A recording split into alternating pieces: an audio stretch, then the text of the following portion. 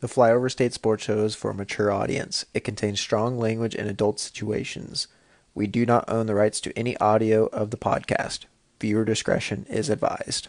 Is this on?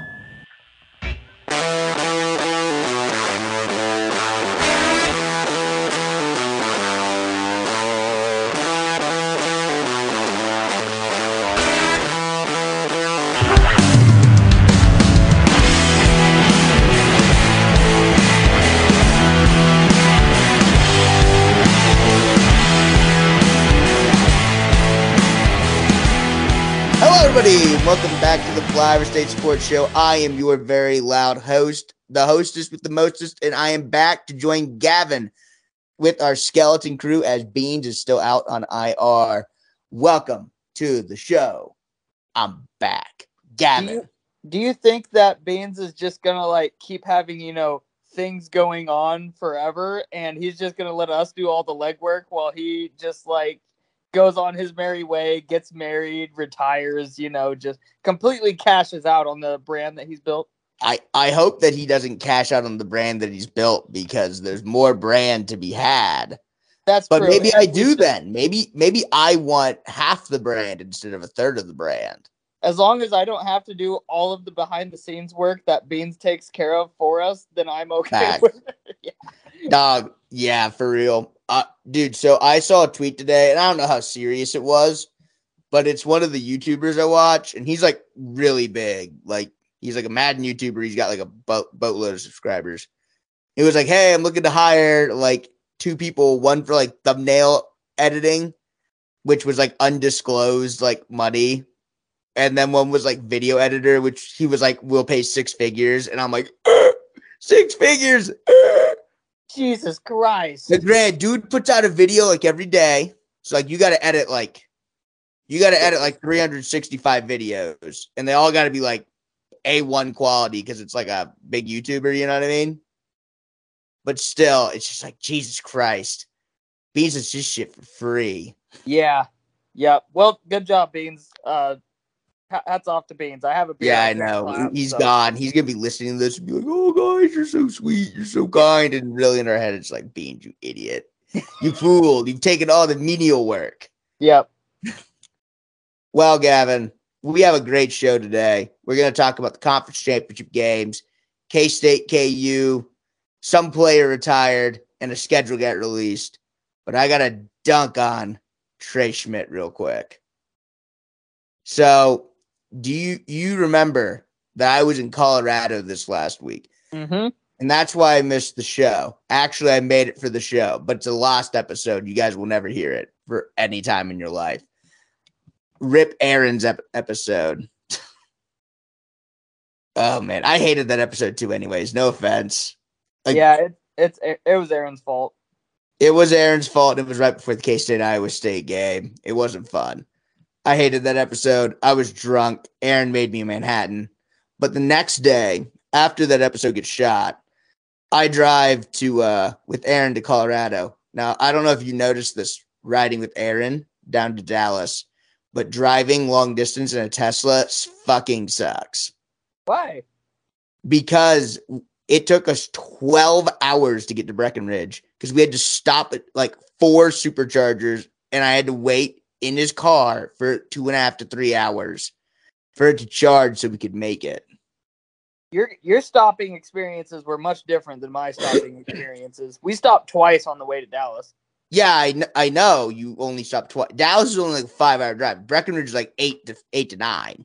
Oh, that's fair. And there's only so many superchargers, so you have to charge all the way up. So I'm here. There's actually a city walk in Colby, Kansas. I did not know that. Yeah, dude, it was fun. We got to eat at City Walk, but I went to City Walk, sat down, ate a whole thing of orange. I didn't eat a whole thing. I ate a half thing of orange chicken because I was sick when I was eating it. But we sat down, ate lunch, and watched an episode of South Park before our car was fully charged. It was bullshit. But that's not the story I'm trying to tell right now. Story I'm trying to tell right now is so I'm in a car and or waiting for the car to charge for 12 hours, right? We leave at 6. We get to Colorado at like 6. So it's really more like 13 because we had to go run some errands. I sit down. We're like ready to go, but everyone does some shopping real quick. So like an hour ago, it's like 7 o'clock Mountain Time, right? And I haven't eaten fucking anything since a burrito at Qdoba in Colby, Kansas. So I'm hungry. I'm hangry. And Trey is entrusted with finding a place to eat. Trey looks up an Italian restaurant. Perfect. Great. Chicken parm. Great. We go. Italian restaurant's closed. And everyone's like, let's just get pizza. Pizza's easy.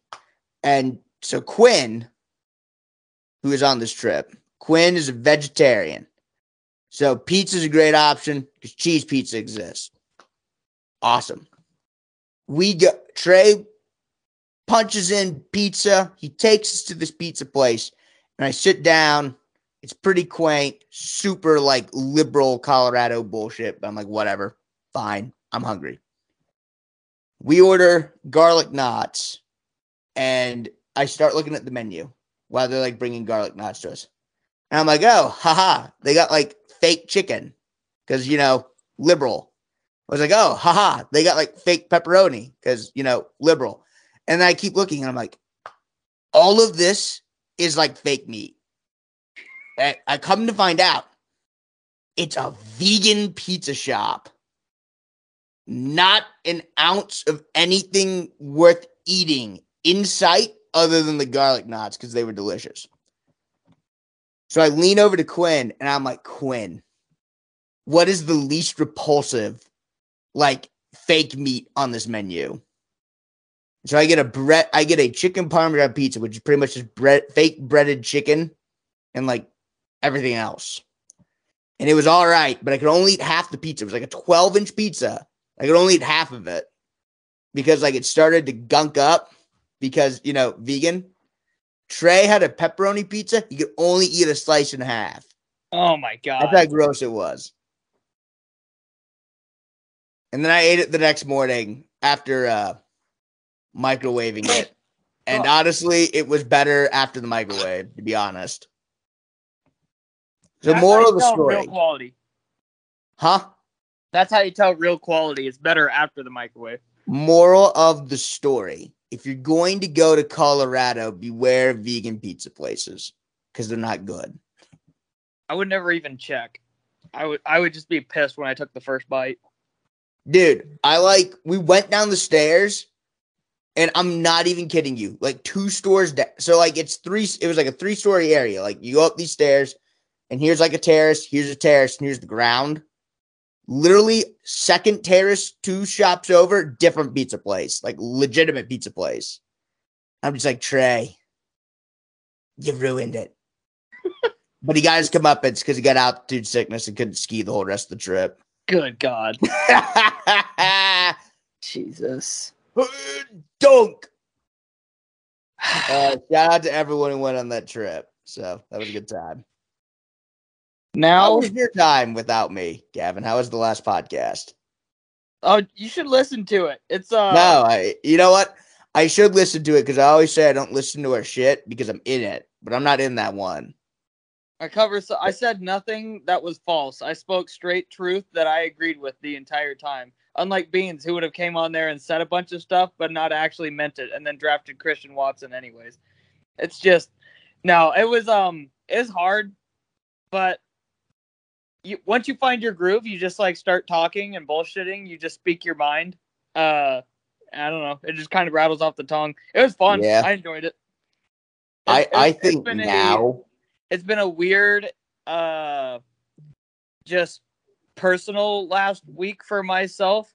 So it was a good escape, if nothing less. That's good. I hope you're doing good. So. Yeah, me and Sid still doing. Actually, we have our update on the house. The drywall guy came today. He is mudding in between the drywall. He'll come back, finish it up tomorrow, paint, lay floor, and I'm practically tripled the value of my house. Not really, so. Oh boy, yes. I got a Snapchat from one Kyle Ditto. here's what we're gonna do. We're gonna test to see if Kyle actually listens to these. So I'm gonna, okay, Kyle. So I'm gonna send you the Snapchat. She sent me a fucking boo. She sent me a like memory thing, not an actual snap. No. I was gonna have her text me like licorice donkey or something like that. Would have given her a free shirt, but I don't know, Kyle. If you're listening, text me licorice donkey, and then we'll get you a free shirt. Maybe. I don't know. Probably not. I don't have that kind of power. That's a Beans question. I know. It really is. What's really funny is I told you we were going to start with the AFC title games. Yep. And then I remembered that I said the Bills should fire Sean McDermott for Sean Payton in the lost episode.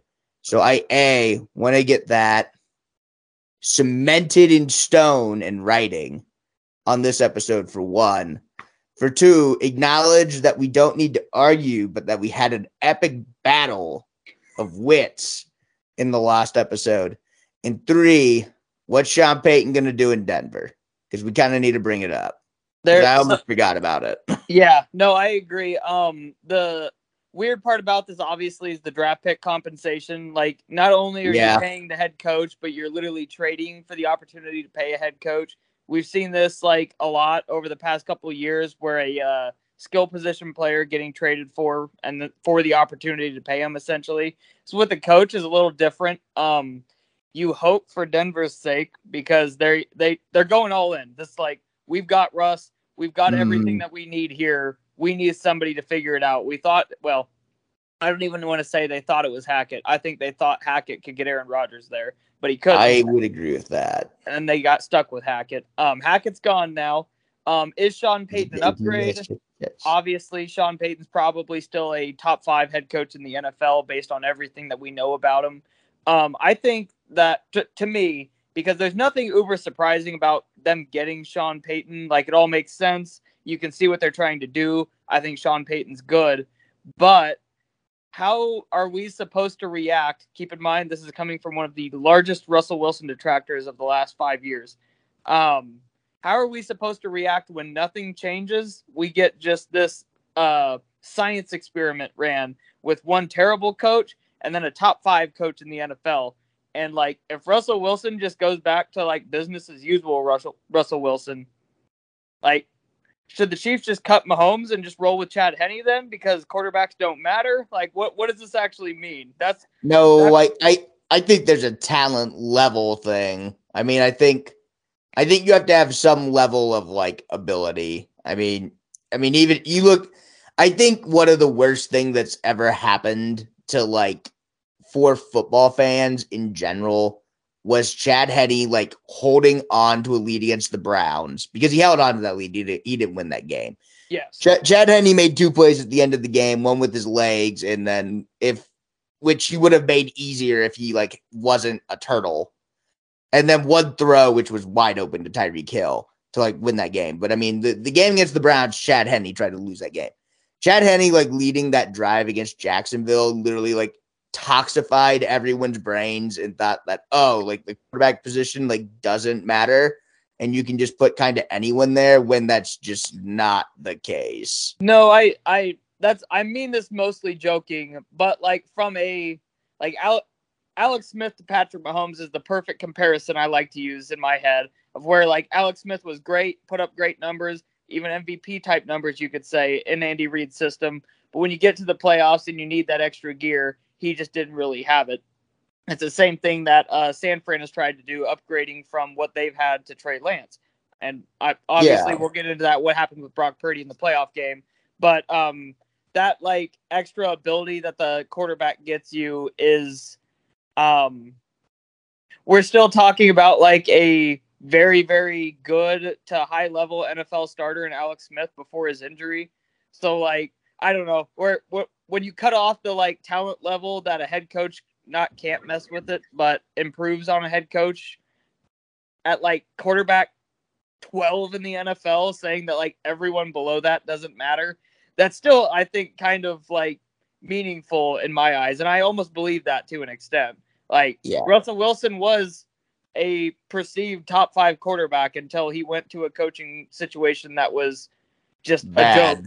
Yeah, and now he's not only like not a top 5 quarterback, but we're talking about this dude being the head of one of the worst offenses in the NFL. Like, I just that's the way that I took the Sean Payton thing. I'm interested to see that.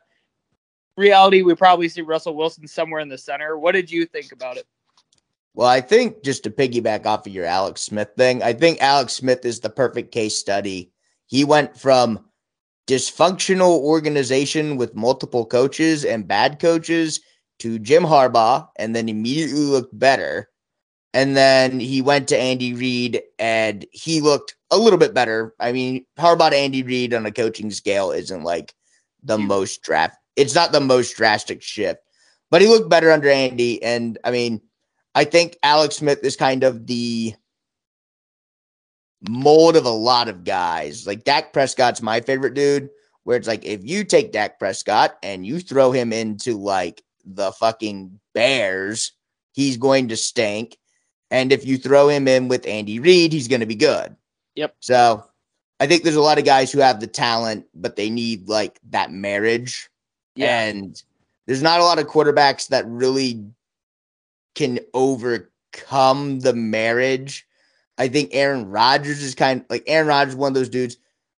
We won't really know if Pat's one of those dudes, and like Pat will still be good, but like it's hard to really say because we've only seen Pat with Andy Reid. Yeah, and I joke about that with Patrick Mahomes specifically because Mahomes is, I don't think it's crazy. I don't want like people to take this the wrong way.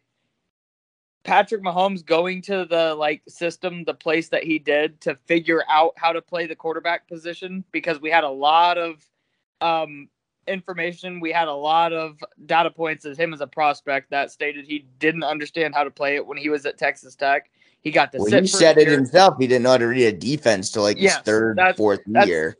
Like a lot of what we joke about here with, this receiver's folding chair open, or Andy Reid's just going to get this, get players open, blah, blah, blah.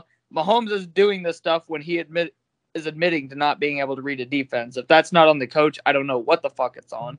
But obviously now you see Mahomes able to add the extra little bit, and credit to Andy Reid too, because as Mahomes is able to add that little bit, we continue to add a little bit to our offense. It's not like you just depend on one or the other. It's the perfect marriage. It's the perfect symbiosis that creates this retarded offense that works. Yep. And this isn't me saying like, oh, well, if Mahomes like doesn't have Reid, he's not any good. The difference between Andy Reid and just a normal coach literally could be like, oh, this guy's like a Hall of Famer after 5 years starting, to like, oh, this guy's like Phillip Rivers, who's really good. Yeah. So I think in terms of Sean Payton, though, I mean, I was in the last episode, I said the Bills should make a move to get a Super Bowl winning head coach and go get Sean Payton, or they should at least consider it. So I think that kind of says where I'm in on it. I'm a big fan.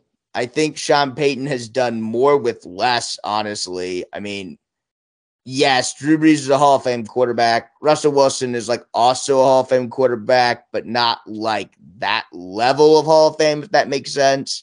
Yep. But he's in that like Eli Manning group. Yeah, I mean he's above Eli Manning. Eli, like I've watched Russell Wilson and thought, oh, this guy is like good, and then I've watched Eli Manning and thought like, oh wow, this guy's like got accolades. I don't know how like Russell Wilson. I look at his career and look at how good he was, and I'm like, yeah, like Hall of Fame. And I look at Eli Manning and I'm like, I guess Hall of Fame, like I guess. I don't even think Eli Manning wasn't even better than Phillip Rivers. He just has 2 rings, but that's beside the point. Yep.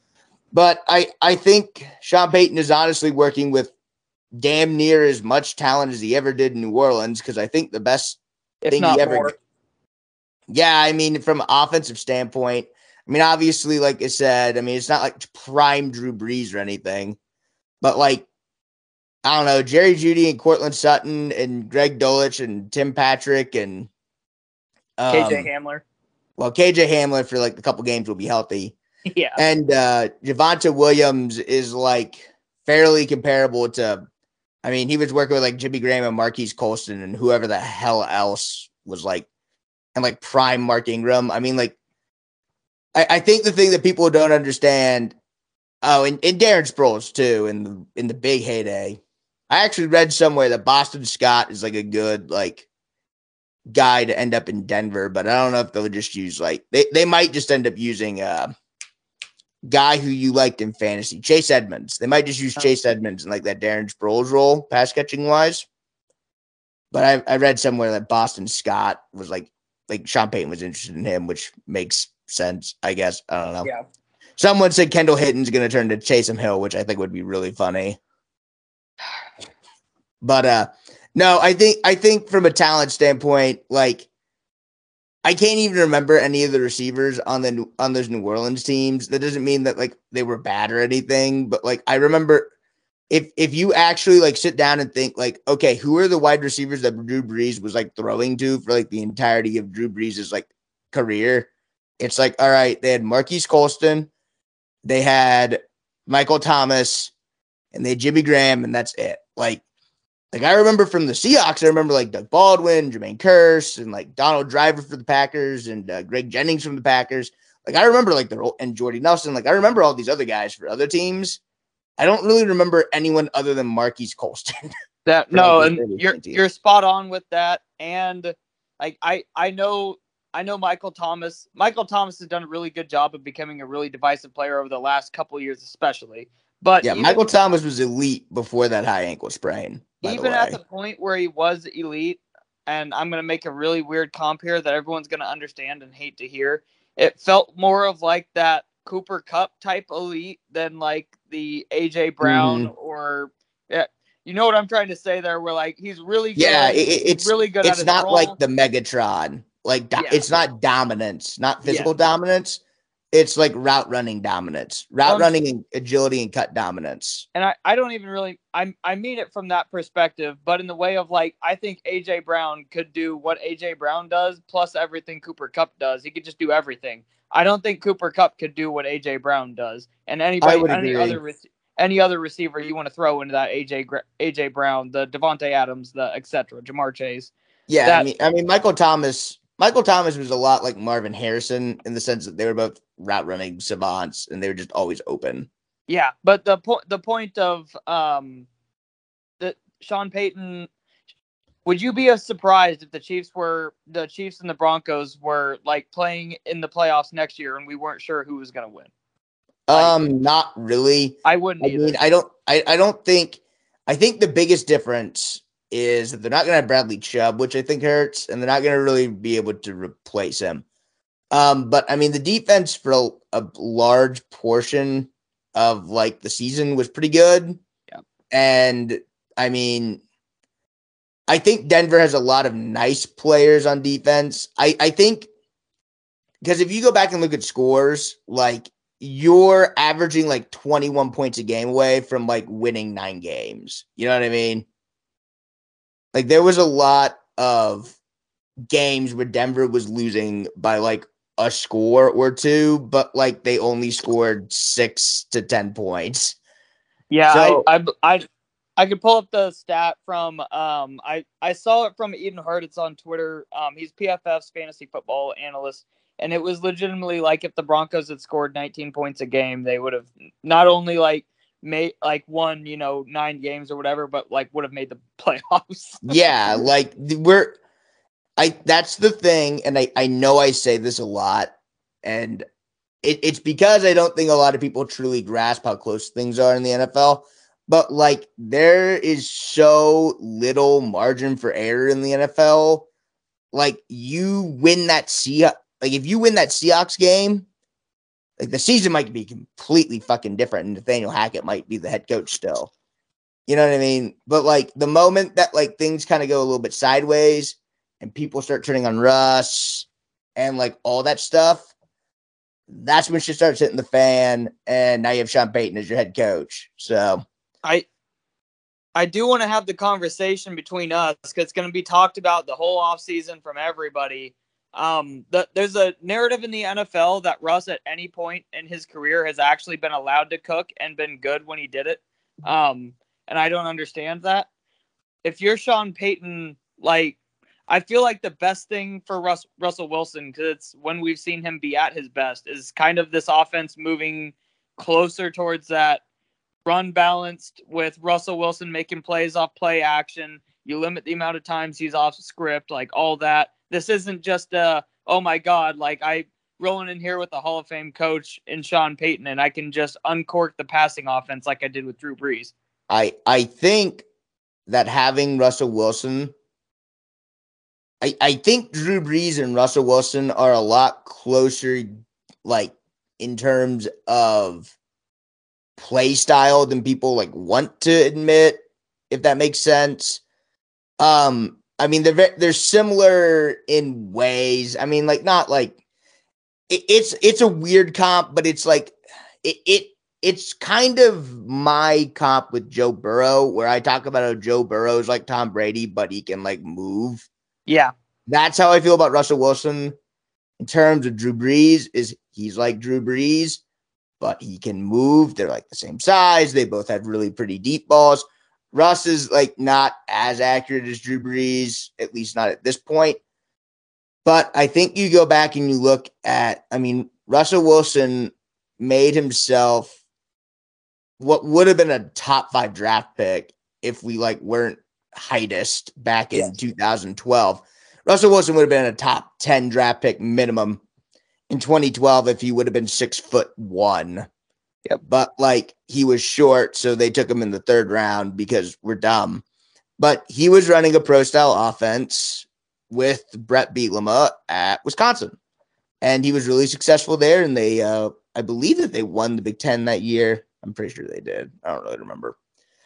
But I mean, Russell Wilson has like always kind of been in that kind of pro style offense, and that's always been where they've made their bread and butter.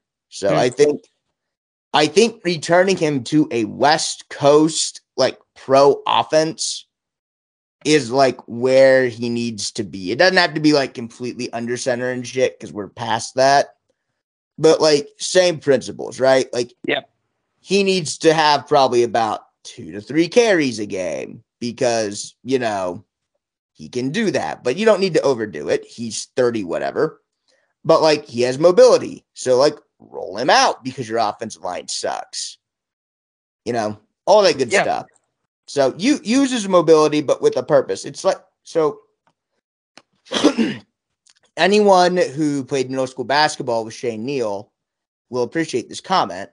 But whenever we would do like drills for like between the legs or like behind the back for like a dribbling drill, it was always, you know, do it with a purpose of going forward. Like not, you don't, like if you're doing like between the legs or behind the back dribble, you don't like dribble up to someone and then do a fucking between the legs and then try and drive by them. You use it in combination to help drive by them. So that's what you need to use as his athleticism, Russell Wilson's athleticism for, is to like use it. Yes. Like, purposefully. Not just don't have Russell Wilson just roll out just to fucking roll out. Roll him out in a comfortable way with good play design and good blocking schemes. So that way get an easy completion. It's pretty much the play that Andy Reid runs whenever he needs a first down. Yeah. Speaking of Andy Reid needing a first down, we ran that play and got a touchdown against the Bengals in the AFC Championship game as the Chiefs defeated them in somewhat controversial fashion, 23-20, Kansas City over the Bengals. I was riding in a car for that whole game. I don't know where to start with this game. From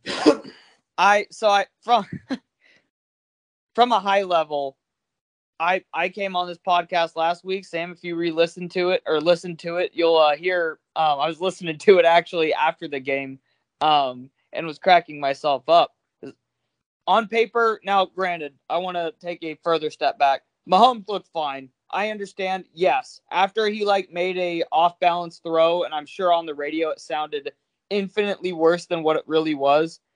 He made an off-balance throw, and it you could tell everything was bothering him during the game. But during the play, when the adrenaline is flowing and when Mahomes is needing to move around, Mahomes was fine. He's definitely not 100%, but he's 95. He's 90%. He's enough of Mahomes that like I'm really not gonna like come out here and say, oh my God, he's doing this on one leg. I understand like that's really narrative-y, and it's a really easy thing to like dive into. After the emotions are gone, we need to understand that Patrick Mahomes versus Joe Burrow, we really got the majority of that matchup we were hoping for if both of them were healthy anyways. Now, with that being said, Mahomes wasn't 100% healthy, but on top of that, you had the build-up to this game with Burrowhead Stadium, with both teams talking infinite amounts of trash through them just the entire week. We see this rivalry coming, and independent of the injury, we would struggle to beat the Bengals. We didn't beat them last year with a better roster for ourselves. And I think on paper, the Bengals do have a better team. It didn't matter. None of that mattered. Nothing on paper, nothing. The credit that we talked about this in our group chat, the credit and how incredible it is to watch a Hall of Fame coach coaching a Hall of Fame quarterback, throwing to a Hall of Fame tight end at the same time is just, it's surreal. It is. It really, like, when I have joked this entire season, make it make sense. Why is this working? Blah, blah, blah. It really feels like you don't have to look any further than like the answer is right in front of you. When you have those three things or like something like that just doesn't happen working in tandem together as a perfect marriage of football, it makes football seem so easy. I sent that text to it's disgusting. It really is disgusting. I sent that text to so many people, just that football operates differently in Kansas City. And you truly have to watch the Chiefs to understand that, because you're going to watch the Chiefs forever and not understand it. But then that's almost the beauty of it, is you don't understand it because nobody does. Only Andy Reid, Mahomes, Travis Kelce, this assortment of Chiefs players do. That was my big takeaway. That was what I thought from the game. I can't put into words how incredible that victory is for Mahomes' legacy, for just the Chiefs' legacy generally for my lifetime. What did you think, Sam? Yeah, no. So, definitely want to reiterate, like, it's like when you really sit down and think about it, and I get that Mahomes' career is still fairly young, and a lot of people don't want to say, oh, well, he's like a Hall of Famer, but like Mahomes is about to win his second MVP and is going to have 3 AFC titles and like one Super Bowl victory, like at the end of the day, like he's a Hall of Famer. Mahomes would really have to, like, I don't even know what he would have to do. He would have to he'd have to like do a Deshaun Watson and then come back and like really tarnish his legacy.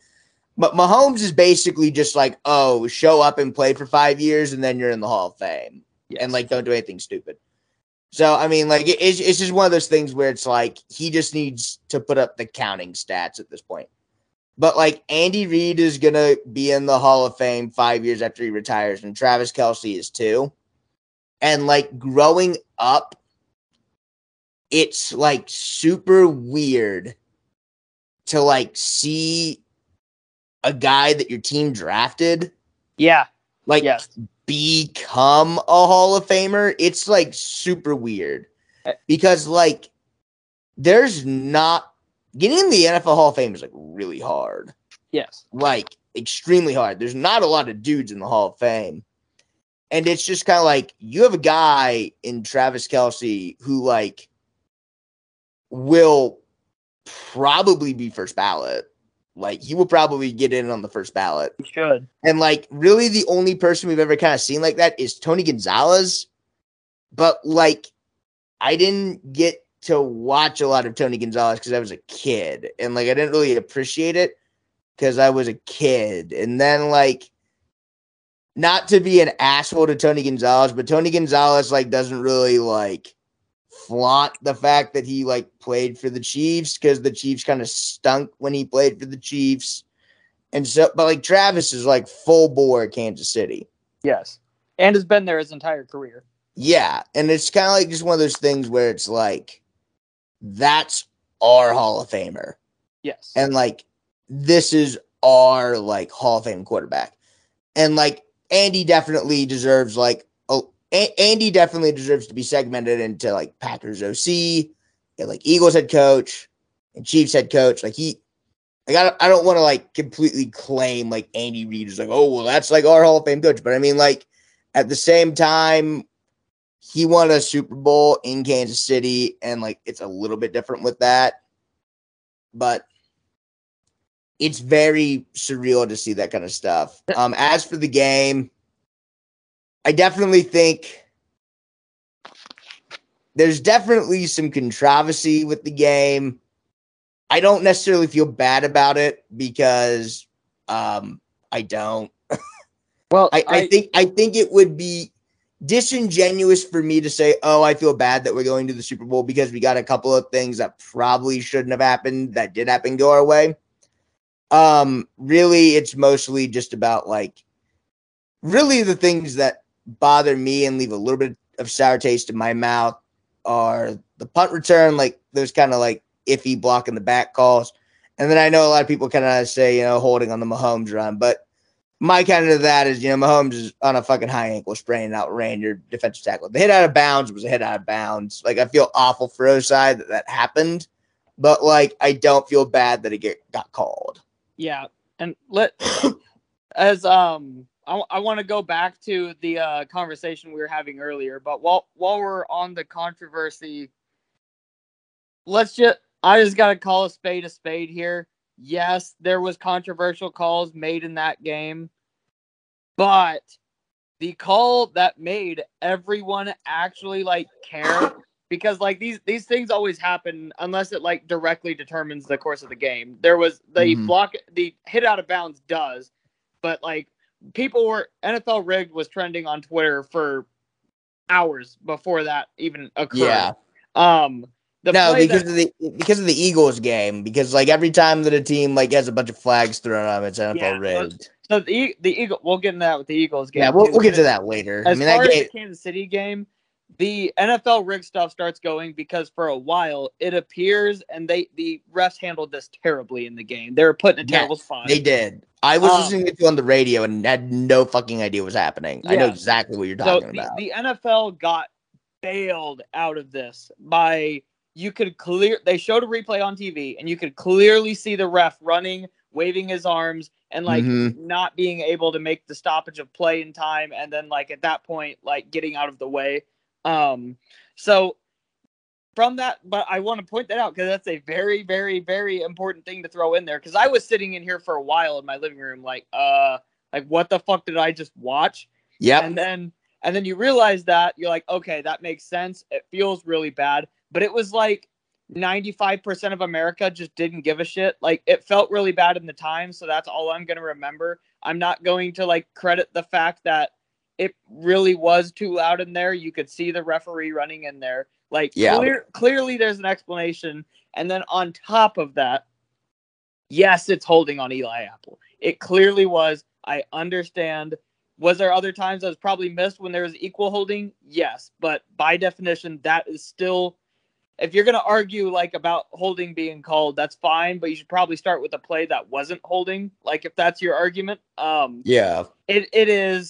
it's terrible timing. If I'm the refs that's not close enough and blatant enough for me to throw it in that situation. That sounds dumb, but like that just, those two things happening together, it didn't matter what happened the rest of the game. Like, people had decided that this game was rigged at that point. Obviously, the rest of the game shenanigans occur when you're like, even going into the block in the back stuff. Like, there's a lot of things I saw like highlighted on that play. When you're doing that on last play, that's just a terrible place to start too, because there's holding on every play. But a lot of the times too, like, people just don't fully grasp the like laws of the game, to where if you are like in contact with a player and pushing him and he's spinning in circles, at some point you're going to be blocking him in the back, but it's not actually a block in the back because you've maintained contact the entire fucking time. So there's multiple levels to like the controversy here. Were the Chiefs helped? Yes. Did the Chiefs also lose their top secondary player, all of their receivers, have their quarterback coming in? Like the Bengals, the line of excuses for both teams, I feel like is the same. They just came in really different forms. Yeah, I mean, here's what it boils down to for me. One, I'm not sorry because, like, Joe Burrow had 2 opportunities to go get the go-ahead points on that. And, like, I love Joe Burrow. I genuinely do feel like he's the Brady replacement, if that makes sense.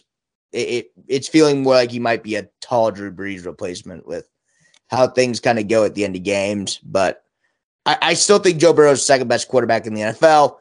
Like, I love him to death. And, like, he made clutch plays out there, but, like, he couldn't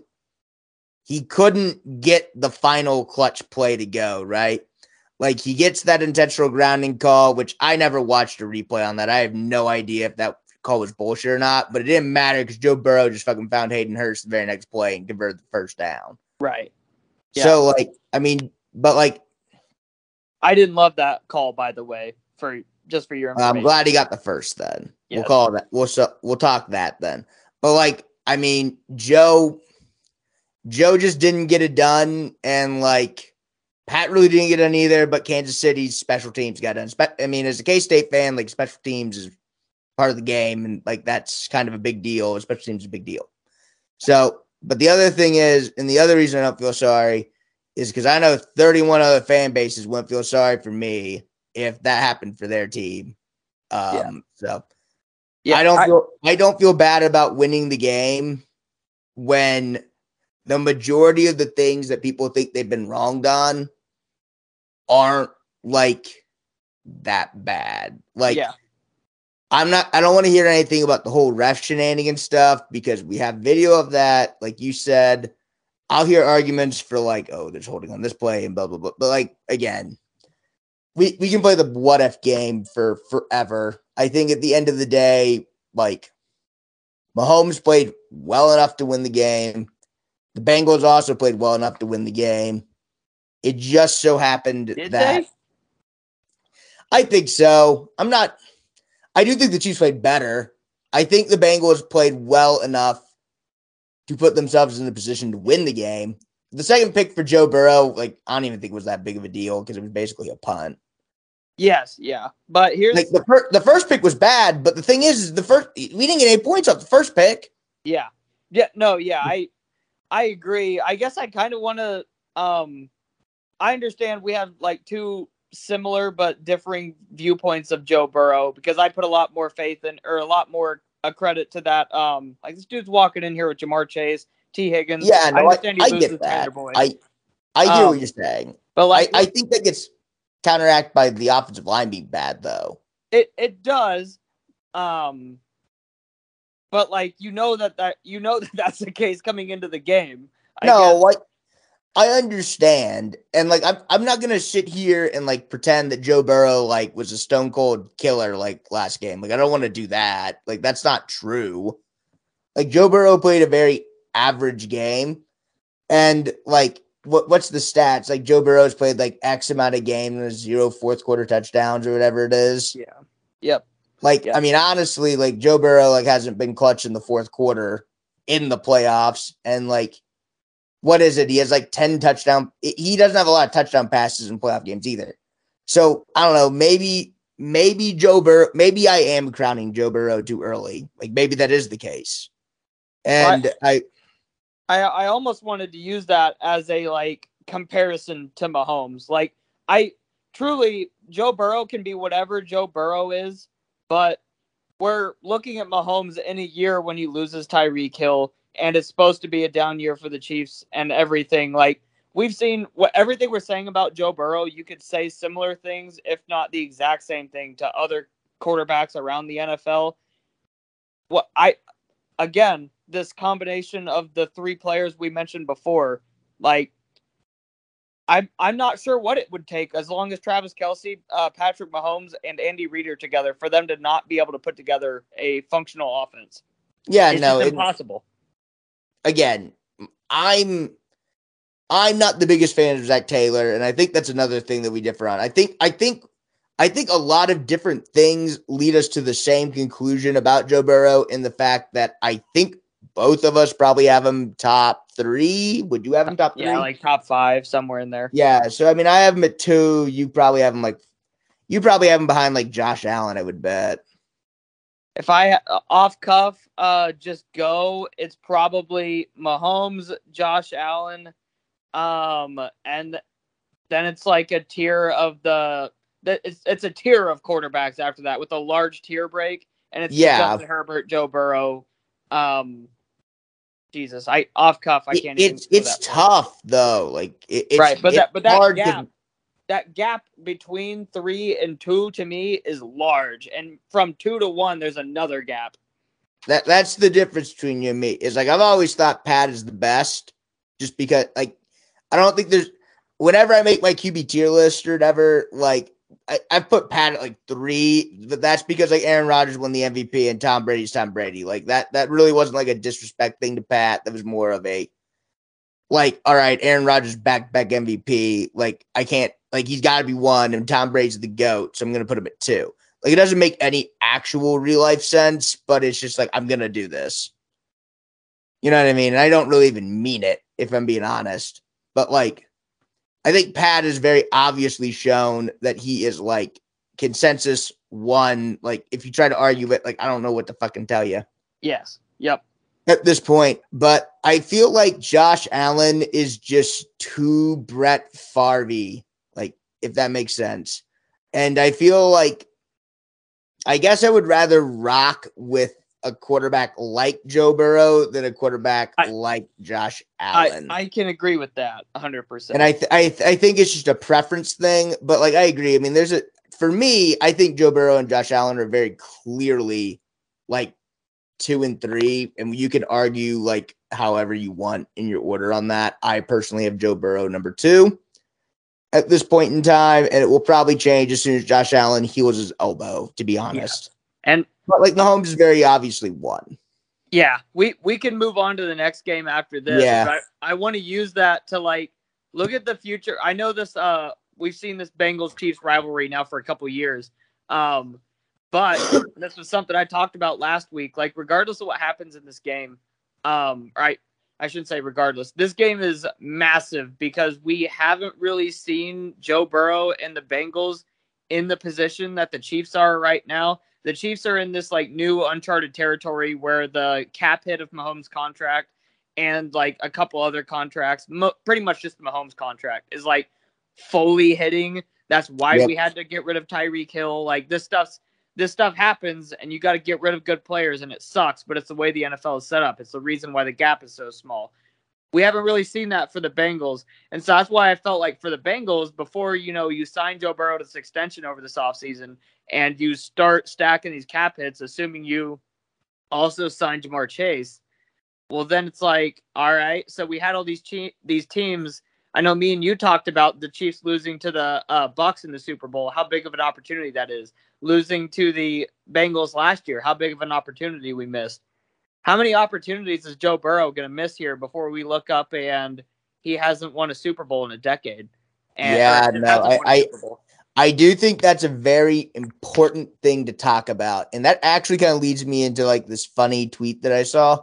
But like the reason why like Gavin, Beans, and I, whenever we're talking about like getting to a Super Bowl is like huge, is because it's hard as fuck to win a Super Bowl. Like not every team in the NFL has done it, and there's been 56 of them, and there's only been like I can't remember if it's Patrick Mahomes either become the 12th person to do so, or there's only been 12 people to do so to win multiple Super Bowls. Like as a quarterback, like it doesn't happen. It's hard as fuck to do. Like Drew Brees didn't do it. Dan Marino didn't win fucking any. Steve Young's only got 1. Like Len Dawson only got 1, and like Joe Namath only got 1. Like there's a myriad of there's a list of quarterbacks who've never got 1 or only have 1. And whenever you have an opportunity to go win a Super Bowl, you have to fucking take it because the NFL, if you look at the Chiefs roster from 5 years ago, it's completely different. So think about how different it's going to be in 5 years from now. So, I mean, it's important. And that was kind of one of the funny things about this tweet I saw. And it had Justin Fields in it. I don't really want to go into Justin Fields about this because he's in the NFC. He was the only NFC guy in it. But it was like, who's next to make the Super Bowl? And it was like Justin Herbert, Trevor Lawrence. I think Josh Allen was on it too. I can't remember if it was Josh Allen or a different young AFC quarterback. I don't remember who that would have been. I don't know who that would have been. It might have been like Lamar or something. But it's like, God, maybe none of them. Like not everyone's guaranteed to go to a Super Bowl. Like Philip Rivers never fucking made it. Yeah, and you got to beat the Chiefs. Yeah, Philip Rivers is like, for a long time, like a top 5 quarterback in the NFL, or like top 10 at the very least, and he's not fucking made it. Yes. Like, compile your top 10 quarterbacks in the NFL, like right now, and like let's look at who's fucking made it. Like, I mean, if you think like Mahomes has and Burrow has, like Josh Allen hasn't. Like Russell Wilson has, but like Herbert hasn't, Trevor Lawrence hasn't. Like there's a lot of guys. Dak hasn't. Like Jalen you walk down the list and it's empty. Yeah, it's like 50%. Like Kirk Cousins is probably a top 10 quarterback right now, like with the retirement and regression and everything. And he's never even been close. He never even made to a conference title game, I don't think. Yeah, people throw Lamar in there, and Lamar can't win in the playoffs, let alone the. Yeah, Lamar's not there. Like, I mean, it's hard as fuck. And like some guys just will never fucking make it.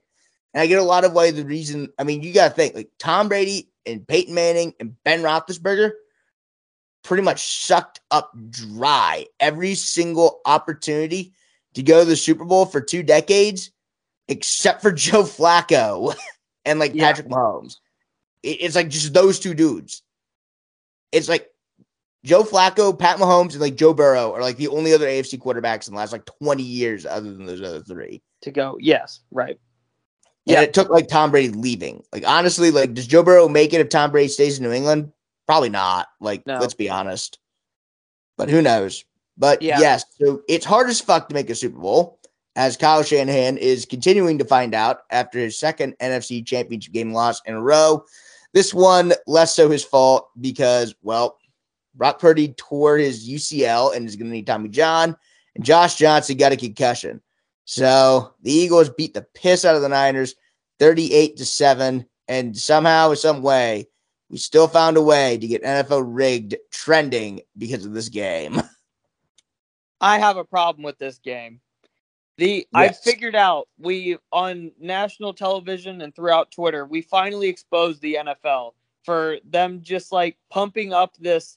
It's like the NFL people, and I throw a lot of people, and I want everyone that like you think of would be stereotyped in that group, throw them all in there because they're all guilty of this.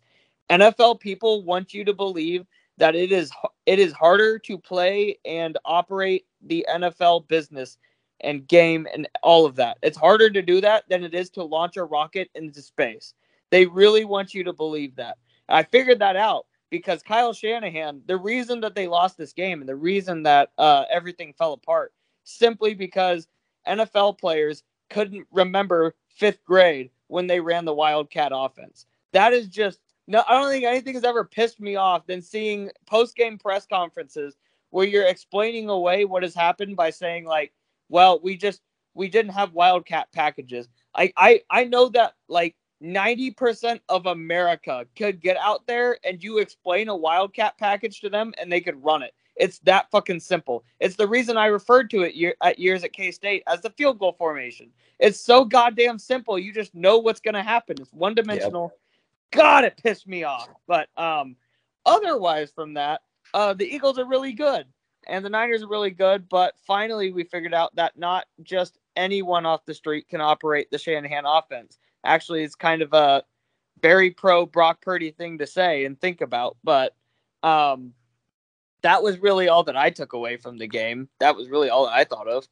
So I didn't really get to watch like any of that game, and I didn't really listen to any of it either because I was trying to conserve my data as I was coming back from Colorado.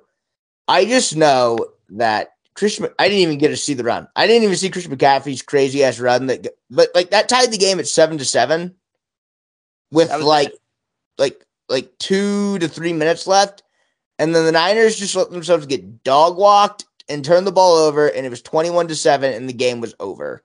Yes, that's the Niners offense just didn't do anything. The Eagles offense also didn't do anything. Now the Niners defense played really, really well, and I want to give them credit. But like you're giving the Eagles short fields. The Josh Johnson fumble before halftime just was. I mean, that's a backbreaker. The most backbreaking. Devonta Smith like catch that wasn't a catch too. That's also a backbreaker. And I'm not even mad at Kyle Shanahan necessarily. I'm mad at the NFL for like not even like, you know what I mean? Well, the part that's forgotten about that play and what the NFL rigged people don't bring up, there's two sides of this. One, when a wide receiver like Devonta Smith stands up and the first thing he's doing after a play is going snap the ball, snap the ball, snap the ball, maybe that should be your key. That should be a key. At the same time, the Eagles did one of the greatest jobs I've ever seen, actually getting up there and just snapping the ball and doing something as quickly as possible. Because, like, it doesn't matter if you get the right play in or not at that point. You'll deal with second down much more. You'll deal over. Yeah, you have a field goal at that point. Like, you've turned 0 points into 3 points. Yeah, that's the part of the context. That's the context that's always just missing from all the NFL rigged arguments. Is like the NFL probably was looking at this. They were probably in talks with the officials down on the field. Just in 9 seconds, the Eagles were down the field and effectively just handing the ball off to do anything to get the next play ran.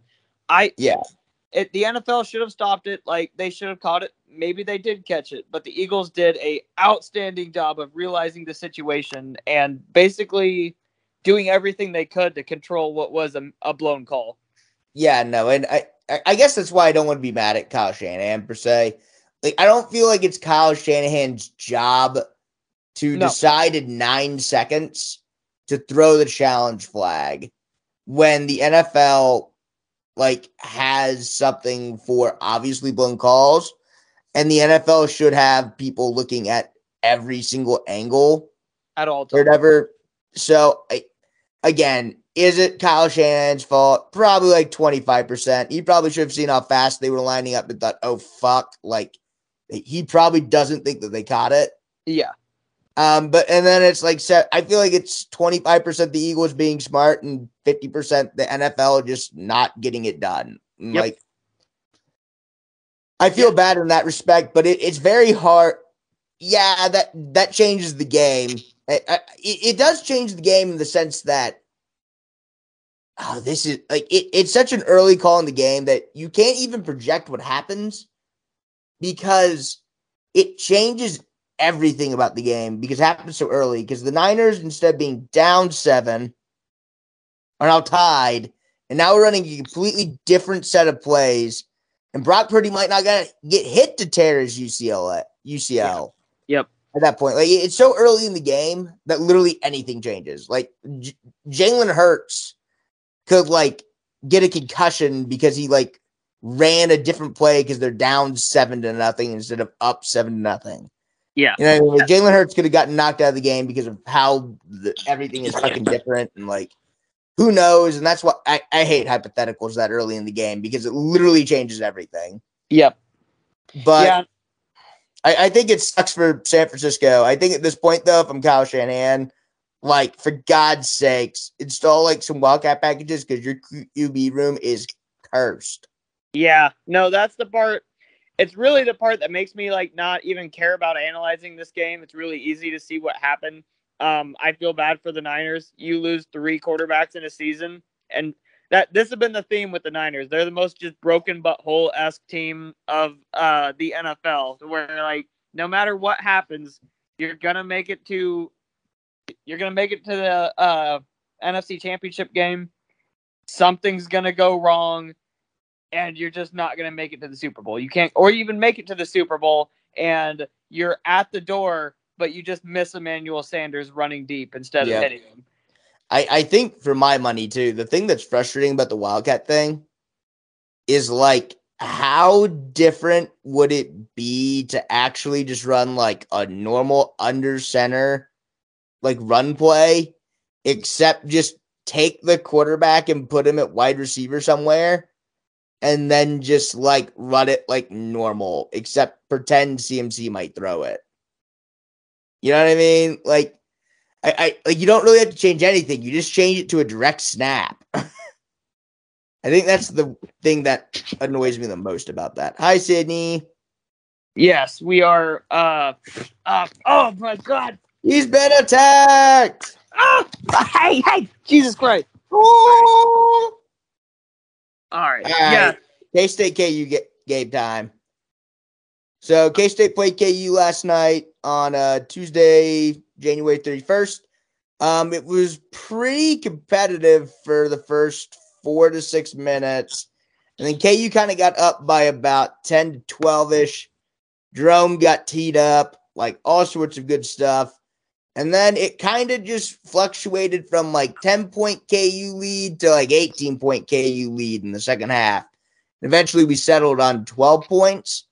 K-State missed a lot of inside shots. KU shot really well from the field. KU played really good defense too. I think KU definitely outplayed K-State. I think it was kind of at the end of the day a little bit encouraging that K-State could play a B- game in Allen and still only get beat by 12. I didn't feel like I didn't feel embarrassed at that game. Like, if I was KU, I would be very happy with my performance. And as a K-State fan, I don't feel like we walked in and got I don't feel like we got pantsed. Yep. So, yeah. I mean, like, I think everyone's pretty happy with the result other than us not getting the win. So, yeah, I had that was one of my main takeaways from the game. Truthfully, it felt like, I understand that like objectively it probably wasn't. Just with the like undisciplined, we had a lot of turnovers in the first half. Discipline's been an issue with this team where they get going fast and they're taking stupid shots. You can't run with KU and Allen. It doesn't work. And it never worked. That type of play is always going to feel worse than, like, maybe K-State has played worse than that in the past, but it felt like watching it, that was the worst I've seen K-State play in at least a month, if not longer. With that being said, like, I realized late in the game after I'm watching this, and I feel shitty. So I'm watching KU just like taking easy shots, getting open threes, just like doing a bunch of the little things in basketball well, like they always do, because they're well coached. They're KU. It's just what they fucking do. And then we go down the court. It's a quick turnover. KU's coming back, scoring again. It feels terrible. You look at the scoreboard and you realize, like, fuck. It's felt like this the entire game, and it's a 10-point game. And that's to your point of it being encouraging. I really feel like we didn't learn anything about this team. I just hope that the right people, and especially the right players and possibly coaches, maybe learn something about this team, to where, like, we've seen, and I've said this about Klein in the past too, there's this line to where, like, players first, like players run the program thing is great, outstanding. I love that. It's the way that college sports are nowadays, and I get that. But there's times where you got to be able to, especially mid-game, not talk about it after the game, like middle of the game, reel yourselves back in and understand what's going on, what's at stake. Talking about the football team the last couple of years, the stupid penalties and the self-inflicted errors that they would occur. This basketball team turning the ball over, and there's multiple times in this game where it's a turnover that's just a player has jumped to make a pass and then realized midair that they didn't know where they were going with the pass, so they just got to throw it to someone, and it's a turnover. Mm-hmm. Just little things like that. The encouraging thing, those are easily fixable. Those are things that you just as a team, as a player, whatever, have just got to, like, you just got to correct. You got to keep yourself. You got to realize mid game that like I'm going 1,000 miles per hour. I'm only capable of running 900. Let's reel it back down here. And while we can run with these teams, I love watching this team when they get running, when they're just the momentum's flowing, everything's going great.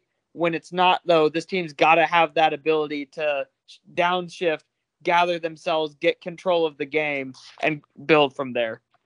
I think the one thing that I've seen is K-State was kind of a dynamo coming off those first 3 conference games, right?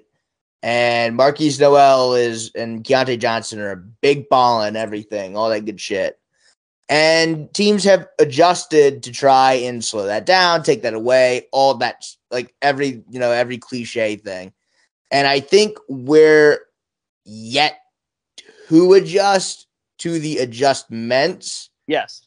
And I think this is the big test of the coaching staff so far, is how are we going to adjust to how Keontae Johnson has been played against KU and Iowa State and how Marquise Noel has been played against KU and Iowa State.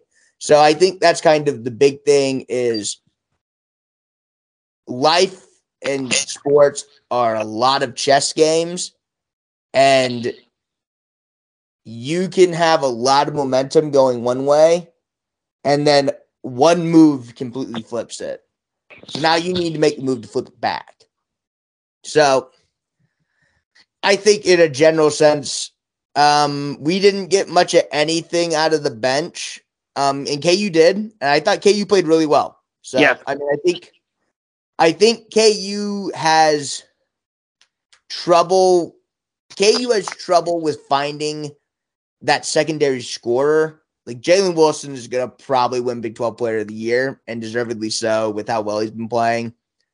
But like, they don't have that big dude you can throw it into to get you an easy 2. Like KJ Adams is kind of a rim runner.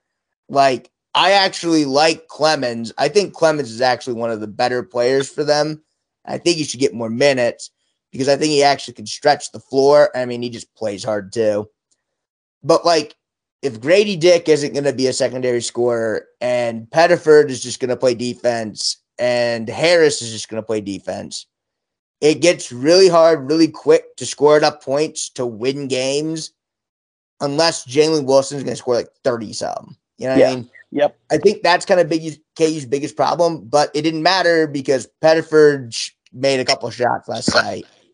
And Juwan Harris made a couple shots last night. And Grady Dick looked pretty good last night. And like, suddenly you have everyone kind of chipping in, and you look up and you have 90 fucking points. Right. So I think for KU, you're starting to see them get back into that rhythm. Big 12 is tough. Losing 3 in a row is not great, but, you know, K-State beat them in overtime. And then who they lose to second? You remember I can't remember who they lost to second. I know they got blown out by TCU, but that was like right before Kentucky, I think, wasn't it? Yeah. Yes. Doesn't matter who they lost to in the middle. I don't care. It doesn't really matter. It's probably like Texas or something. Yeah. And it doesn't matter. I forgot. I don't even know who K-State played half the time after the game. But I think you see KU kind of rounding back into form. I talked about how normally they hit a switch and they're back to being old KU. Normally this kind of losing streak happens earlier in the year, and they've already flipped the switch coming into Big 12 play. I think at this point, they're starting to turn the switch, and they should be, I don't want to say favorites. I think Texas, honest to God, is the best equipped team to win the Big 12 because that team has just got fucking hoopers. Like, they got crazy shot making out there. But yeah, the only thing I'll add to that is where I never really felt like KU hasn't hit full stride at any point this season. I remember talking about the KU game before the Bramlage game, before the first game, and talking about like I really hadn't felt like KU, given their standards, had just played well this year, period. Which I want to phrase as a good thing for KU because this game was a step in the right direction. The Kentucky game is a step in the right direction. but like generally speaking, it's like you had mentioned, something we see KU teams do all the time. The like fact that we act surprised by it every year kind of frustrates me because we watch the same thing happen with KU every year. I mean, it's because I'm a hater and I want to be like, oh, well, this is the year KU's like not that good because I'm a hater. Like, yeah, it is no, what like, it is. But like we see it, and then they're playing their best basketball come Big 12 tournament, come March, and that's just the way that things work. But I don't think that. I think that exactly what you said is the explanation. I don't think K-State's playing their worst basketball right now. I don't think K-State's playing right now. I think that they need to make adjustments, but we're still playing well as a team, regardless of making adjustments or not, which is the really encouraging thing. Yeah, for K-State, just in general, I think a lot of what I learned about this team is we have a lot of people who can, I should say a lot of people. We have enough people who can put the ball in the basket to be a pretty good offensive team. Marquise and Keontae Johnson are going to make this a good offensive team. Yeah. Efficiency, I'm not sure exactly how efficiency-wise it's going to be, but I feel pretty good about the offense. The defense, I don't hate the pre-shot defense so much. I think we lack a lot of interior defense, and I think that could definitely hurt us down the road, depending who you would play. But I do still think that the rebounding is a big issue, and David Gasson coming back is going to help with that. I do wonder how integrating him back in is going to like affect kind of the vibe of things. I mean, like, you know, you introduce a new player into the system and like everyone gets like 2 less minutes and it might throw off some things. I don't know, but I feel like K-State has some very obvious deficiencies but they're kind of the same team. Like, I feel like I don't think K-State's really anywhere close to top 10 at this point. I don't think they have that kind of talent. I feel like they're closer to like 20 to 25 range realistically. Like, I feel like they've been punching above their weight. And like, I mean, they got some nice wins, but we'll see what happens. I mean, you know, K-State could come out and beat Texas at home on Saturday by 10, and then everyone's like, oh my God, we're the greatest things since sliced bread again. And that's kind of how it goes in this league. It's pretty yo-yo-ish right now. So yes, yeah, right after that Texas game is TCU. So like while that losing that KU game stinks, there's still absolutely a major opportunity ahead of the K-State basketball team. Yeah, and I think the big thing is we looked fine in the loss against KU, and I can live with that. When you go and you beat like a Texas Tech, and I get Texas Tech still good even though they're last in the conference, but when you have to go out and beat Texas Tech the way that you had to beat Texas Tech, it's a little bit different. It doesn't feel as good, and you feel like there's some issues. Yes. Yep. So I think speaking of the Big 12, I think this is a good opportunity for us to welcome Cincinnati, Houston, UCF, and BYU into the conference. Welcome. Enjoy. Hopefully we have 14 teams in the conference for 2 years, or we get a fuck ton of money from OU or in Texas. So, but I think it's important for us to go over the schedule for both teams. Now, the Big 12 tweeted out the schedule in a grid, and they're a bunch of assholes because they made the home games in gray, which does not ever happen. Home games are always white on every schedule I've ever seen. But I digress. Ooh, 1 second. Oh boy, Tessa Seaberger getting a new Xbox. Let's go. God damn it. I have a fucking meme for this. Gavin, you want to read off the schedule while I completely meme my friend live on air? Yes, let me find it here. Wasn't it sent in our group chat? Yeah, it's sent in the group chat. Like, but I have it. Is not pulled. It was not sent in the group chat. Oh, I'll get it here in a second. Like, I literally just need to like. Yeah, I'll tell you what I'm doing. So, you know, Incredibles, like that scene with Syndrome Yes. where like he's doing his backstory and he's like talking about how like how he became a supervillain. And there's like that meme that everyone does with Derek Carr or whatever, where he's like scowling like at like up Yeah. at the ground but up. So Tessa like bought an Xbox and like for some reason it got like canceled and delayed and all that, like a bunch of like jerking around, right? Yeah. But so she finally got the Xbox or whatever because like they'd called her like 4 times, so they put her on like the highest high priority. So it's like literally coming like any day now. And so I'm using that meme as like the kid who she jumped over in priority. Oh my god. No, I do have the schedule found here. I will go through KU first. It looks like they start out the schedule with Missouri State, I believe, on a Thursday. I think that's what that mascot is. All of these are mascots, so I apologize if I get this wrong. Oh, I can do it. I just got finished typing this Okay. text, Gavin. One sec. That's got to be Missouri State. I'm not mad at myself for missing that. The Illinois is next. Got that one figured out. Yeah, I gotcha. Got the rest figured out. So KU has got, wow, they do have Illinois this year. Yep. So they have Missouri State at home. Damn, I'm good. Illinois at home. That's a tough game, actually. Yep. Nevada on the road is interesting. BYU at home, Texas on the road, UCF at home, Oak State on the road, bye week, Oklahoma at home, Iowa State on the road, Tech and K-State at home, and finish up at Cincinnati, which is like super weird. Yes, that is. What's your takeaways from KU's schedule? I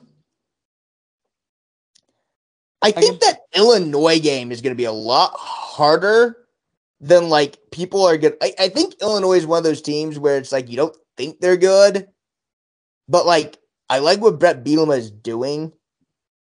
I don't think they'll beat OU or Texas genuinely, and I don't think they're going to beat one of us in Tech. I would say that I think KU's looking at like 7-5, like 8-4. I would say.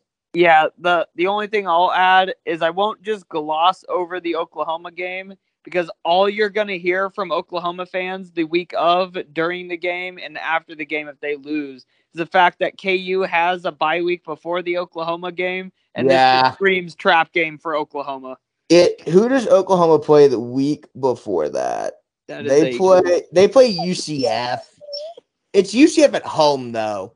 Yeah. If that would have been UCF like on the road, KU's coming up with a bye, then you gotta go to KU. I could see like that being a big trap game. I like KU's schedule. I told this to you like off air. I think everyone kind of likes their schedule because like I think everyone just kind of forgets that like Houston, Cincinnati, and like UCF and BYU might actually be good teams. Yes. Yep. And so it looks like you're playing 5 non-conference games. And so it looks like easier than it is. Yep. And I absolutely feel like that, especially as I look at the K-State schedule. Hi, buddy. I know. Take a seat. By the way, your camera is turned off just in case you wanted to turn it on. Oh, good. I'm getting attacked by my dog again. So K-State's schedule is home against Southeast Missouri State and Troy. And then at Missouri, home against UCF. So home opener in conference this time around, even though it's a brand new team. And then a bye week, which I hate. I hate the bye week being that week. Yeah. And then at Oklahoma State on a Friday, at Texas Tech, home against TCU, home against Houston, at Texas, home against Baylor, at KU, home against Iowa State. Yeah. So the thing I love about that is I love having the last game of the season at home. That's my favorite thing. Yep, I agree with you. The two things I hated about our schedule was I loved one thing, hated one thing. Having Missouri on the road, that just feels like a fun game for us. I enjoy that. And then going to having Central Florida come to Manhattan when one of the most like iconic pictures in K-State football history comes from having Central Florida in Manhattan, where the tornado, they had to evacuate Yes. the tornado alleged tornado. It was just a really cool picture. But That's like 10 years old now, that picture. Yeah, I know. I was at that game too. I was at that game. Fun game. It was a fun thing. And Central Florida, just being in the conference, Central Florida is one of my favorite like non-Big 12 teams to root for regardless. So I'm happy that they are in the conference. I wish Boise was in the conference, like high key. I love Boise State. Can we talk about the trap game of all trap games, the weird game, the game that every K-State fan is going to hate with Oklahoma State being on a Friday? Yeah, so K-State is coming off of a bye week to play Oklahoma State on a Friday in Stillwater, and Oklahoma State is also coming off a bye week that week. So both teams are going to have a bye and then play on a Friday, and that game feels very like icky because it's weird, and K-State fans have a really bad memory of like not Saturday games. Because I'm pretty sure the only other not Saturday game I can remember that wasn't the Baylor game in 2012 was the TCU game in like 2015, I think it was. That was a Friday. That was a Thursday, I think, actually. Yes, it was. Because I remember we went to Buffalo Wild Wings after we lost that game. We should have won that game, by the way. Yes, we should have. But I think K-State has a weird mix on the schedule. Because like they dodge OU, and like I get everyone's like, oh, like I'm kind of bad we aren't playing OU, and it's like, well, I don't hate not playing OU. We won't have our Super Bowl. Call me a fucking pussy, but like if I'm gonna play OU, like I want to play them once, and I want to play them in like Dallas. You know what I mean? I don't want to have to fucking play OU and then like potentially lose that game, play our ass off, and then have to play OU again. Yeah. Yes. And we have. I don't even think K-State. We have a knack of losing the week before OU as well, so we get rid of that game. That's the most happiest thing for me is we don't we get to see a year of Chris Kleiman where he just focuses on every game instead of 2 weeks to prepare for OU. I think the other thing, this is super nihilist, but like it's very possible that next year's schedule is this year's schedule, but like all the games are flipped too. So like home and away. So we might have played OU for the very last time, and the very last time we played OU might have been the Adrian Bow game, which like I'm okay with. Yeah. Like I'm okay with that being like the last game that like OU obviously has the season series and everything, but like that's the picture that you can post like on Twitter when you're trying to like, make fun of some OU fan. And it's like, well, this is the last time we played you guys. You guys haven't beaten us since 2022. Yeah. So like those are the fun little internet point things that are like, and I don't even think we got like let off the hook because like we're not playing OU, but we're still playing Texas, and Texas Tech's gonna be really good this year. And I mean, we still have to play KU, and I think KU is gonna be better this year than last year. I think they bring a lot back. Yep, and it's gonna be Texas as an away game as well. Yeah, so I mean, I don't even think we got let off the hook. Yeah. I like K-State as like 8-4, 9. I think 8-4, 9-3 is a very realistic. I don't want to say expectation, but like a very realistic record for K-State to achieve is basically like kind of what we did this last year, except maybe we beat all three of our non-conference teams instead of just two. Yeah, I think like 6-3 in conference is very realistic and achievable, and hopefully that gets us back to Dallas. I mean, I would love to sit here and say, oh, well, we'll lose to like Texas and like one other team, and then we'll go like 10-2 in the season and like get a rematch with Texas. But I have no idea if that'll happen. And the thing with I don't even know what the tiebreakers are since the conference is unbalanced now. So like I don't know. It's gonna be harder to make it to the title game, but it'll be fun football. It'll be a fun conference, that's for sure. Yeah, there's going to be that picture. We know it's coming. The picture middle of the season where like the entire Big 12 conference is 2-2 in conference. Like, Yeah, no. Or like the circle of suck where it's like, oh, Yeah. well, this team beat this team, who beat this team, who beat this team, who beat this team, Yep. and back Yep. around. It's what we do. The Big 12 teams just beat up on each other. Now just 4 more teams get to join in the fun. Yeah. I guess I want to do this with Beans too, but who's going to be the most successful team to join the Big 12 out year one? Who do you got? Outside of year one? Yeah, like so between BYU, Houston, Cincy, and UCF. I'm gonna go with Houston just because they have Dana Holgorsen and he's been in the conference. Like that's literally the only reason. So I was going to say I think Cincinnati is the like safe pick, and it's I they've been good over the I last would have couple picked years. them if they still had Luke Fickell as coach. Oh, I agree with that. The reason I picked Cincy, they feel safe. The reason I don't pick Houston is because Houston is always felt like this weird, like you're in Houston, you're in the heart of like football talent country. Like everything is there for Houston to succeed. Maybe they actually like take that step now that they join a legit conference like the Big 12 and it makes recruiting easier and all I that. think that takes like a couple years though. Right. So that's what I think, like, if you told me over the course of the next decade, I think Houston absolutely could do that. I still have, like, thoughts about that. That's what makes me bring pause to bringing up Cincinnati. I feel like Cincinnati's just the best team to walk in and, like, have success, though. I get that. I think one team that's going to be very interesting. You could make the same argument for UCF. I just don't think UCF's in like. I like UCF with Gus Malzahn, but I also think that UCF is just. I feel like they're going to be a little wishy-washy on this season. I think one thing that you could think about that's going to be interesting is some team is going to have to go to fucking Provo in fucking November, and that's going to be fucking ass. Like, between just elevation and cold, and I get it gets cold, like, in Kansas and Iowa.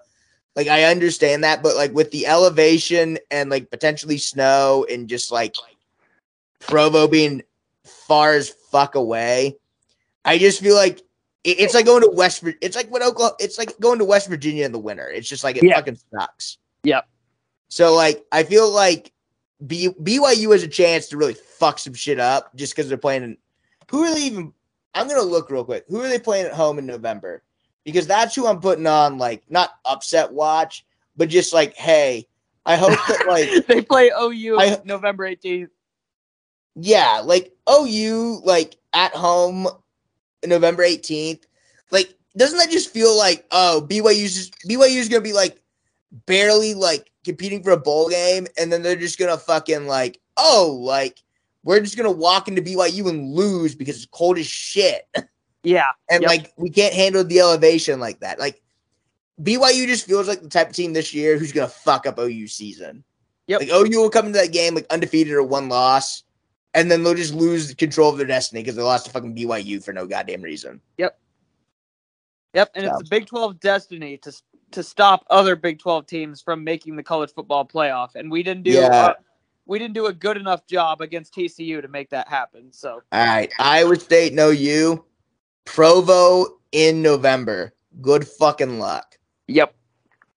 No, all right, but Evan, I think we're done for sports stuff. We got one more sports topic, and I don't want to spend too much time on it because he did it last year. But Tom Brady officially retired, which means that my trade for $10 Malik Willis might actually go down as the worst trade in league history from a value standpoint. I still think I would have rather had Tom Brady than Malik Willis and $10 though. So yeah, 10 fab, I should say, not $10. It would be a bad trade if I trade $10. Yeah. So I want to keep it brief. We did an episode where we talked about how beloved Tom Brady was by us in terms of like just the football player.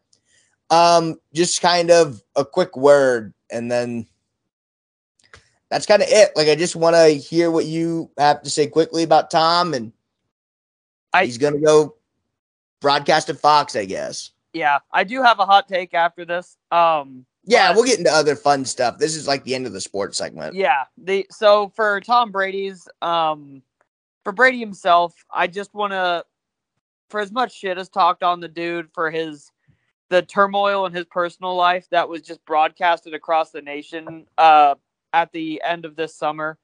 For him as a human being, and as a human being that like you might not like, but I respect the fuck out of Tom Brady and everything that he's done and accomplished and how he does it, all of that. He's been you might not like and feel like he's quote cheated, but when you're cheating in a league that seems to have this, I gotta be careful the way that I say this. When you have when you realize how many NFL players have some sort of like criminal charge, have something else go wrong off of the field, and then like where people are hating Tom Brady because he's won a lot and allegedly deflated some football sometimes or something like that. Like that seems like a pretty stupid reasoning to me comparatively to other things that have happened in the NFL. I respect the fuck out of him. I'm glad he gets to go spend time with his family and do the things that he probably was thinking about last summer and then return back to football.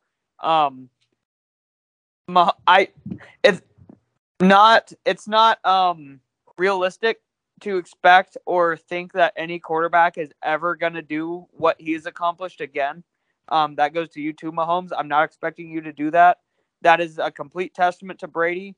For that, he's probably going to be at the top of the greatest to ever do it list, regardless. Just null and void. Any argument's dumb after that, because of how much he's won.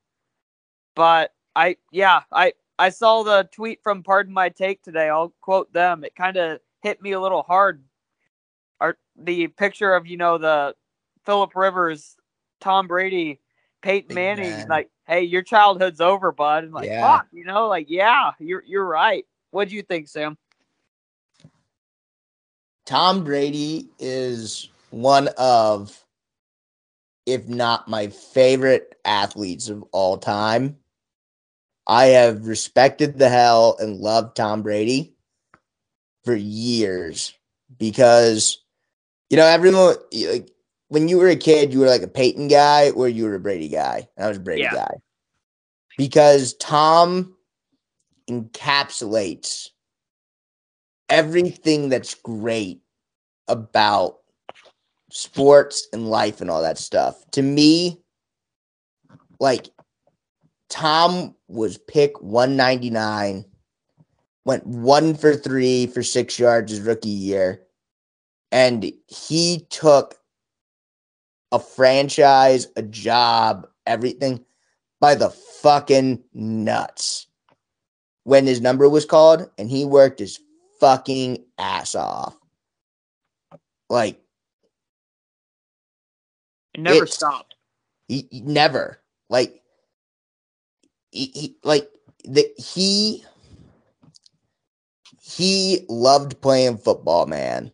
And like, it's so hard to put into words just like how much of like your idea of what like the greats are.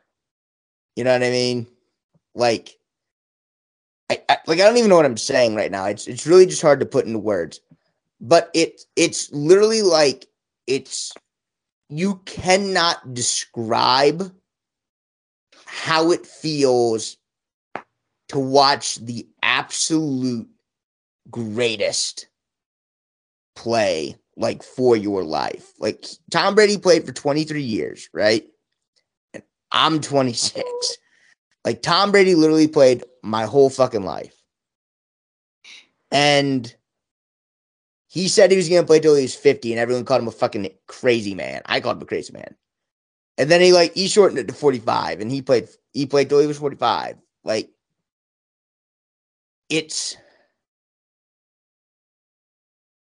you just need to go watch, like, anyone who's never seen the Brady Six, pay for a month of ESPN Plus and watch the Brady Six.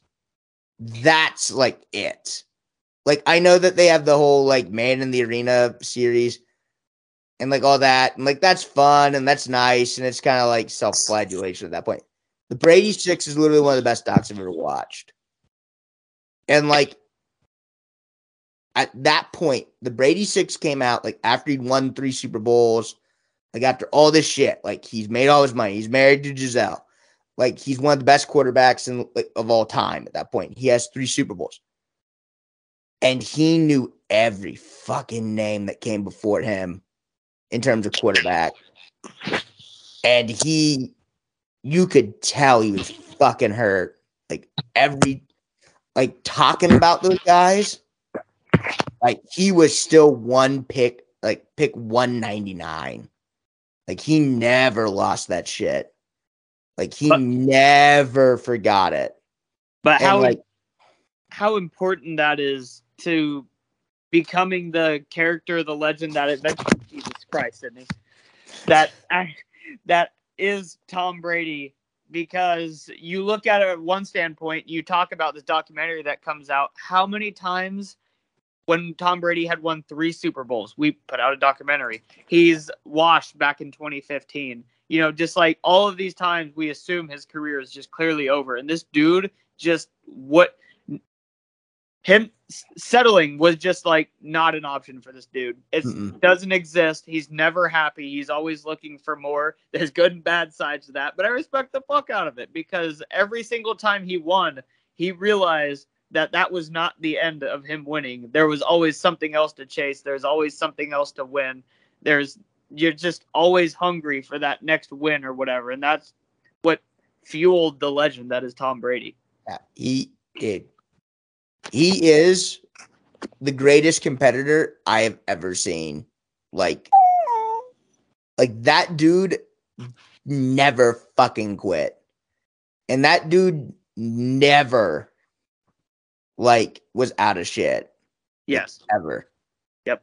It's just crazy. And I would love for him to come back for fantasy purposes, honestly, more than anything. But it really does hurt me. I think the only thing that it really hurts me is that he didn't leave after that first Bucs Super Bowl. Yeah. I wanted Tom so badly to go out on top. Like, even at the expense of my own team. It wasn't that he even beat my team to do that, but I wanted Tom to have his John Elway. And it hurts that that didn't happen that way. Yeah. Honestly, I wanted him to retire after 28-3 because it was never going to get better than that.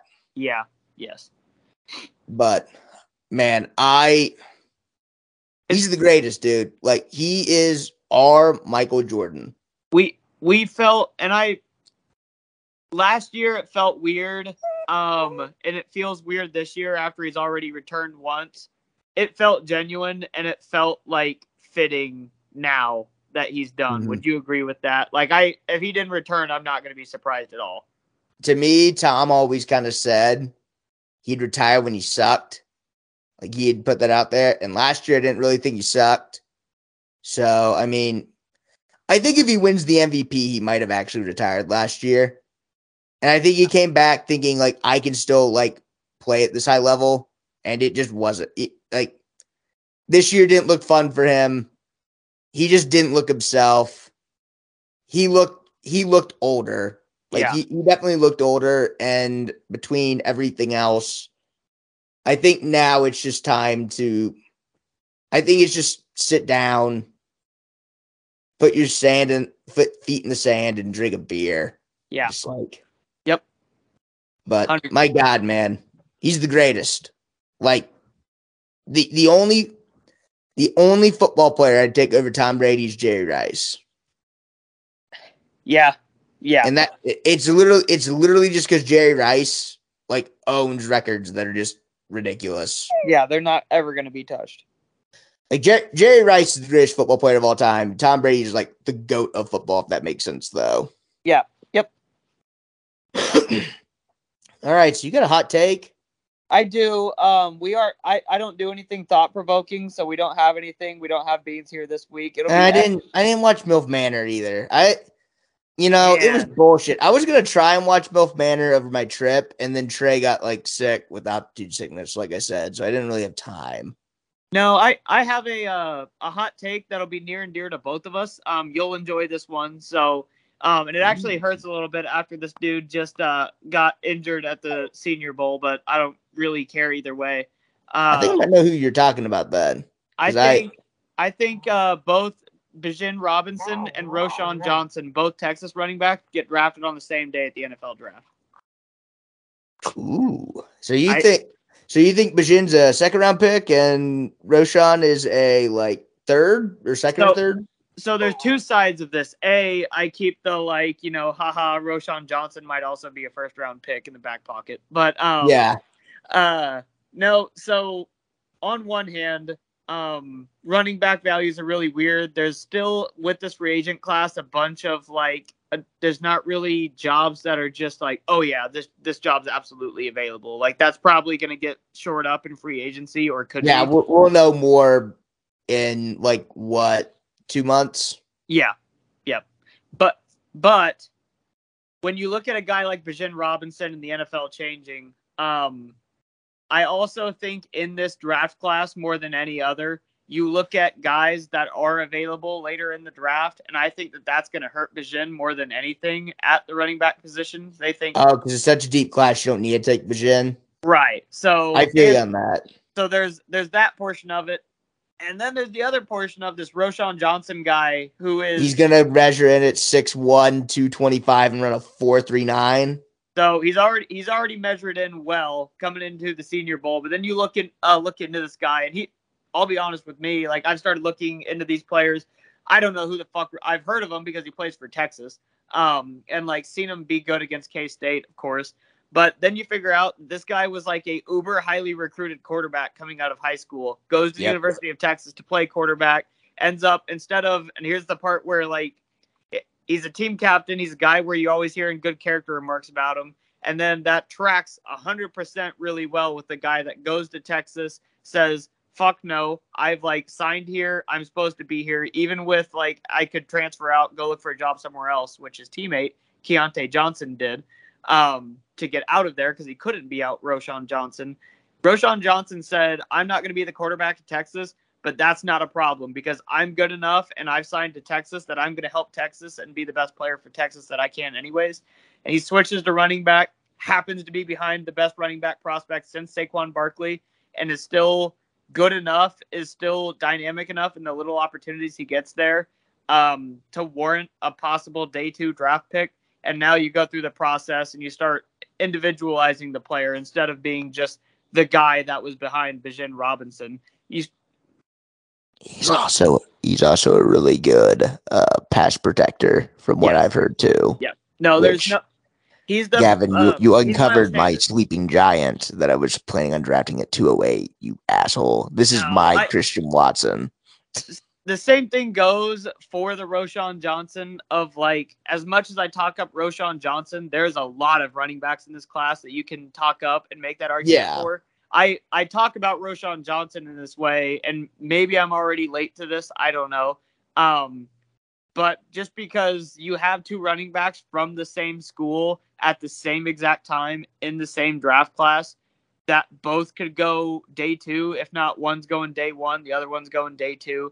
That just kind of seems mind-blowing to me and speaks volumes to the guy like Roschon Johnson.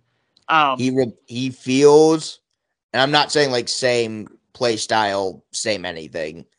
He feels very Dameon Pierce-esque, where it's the production isn't there in college, but the traits are. And that's what you draft running backs for, is traits. So you uncovered the dude I wanted at 208. Everything that I've been reading though is he's gonna fly up draft boards and all this crap, so he was never gonna be there at 208 anyways. Yeah. So I think it would. He's got the size and he supposedly has the speed, and I mean he did a lot of third down work at Texas too. So I mean he theoretically is at minimum kind of that Naheem Hinesy, like big Naheem Hines is kind of what I've, or big Jerick McKinnon is kind of the things I've seen and heard.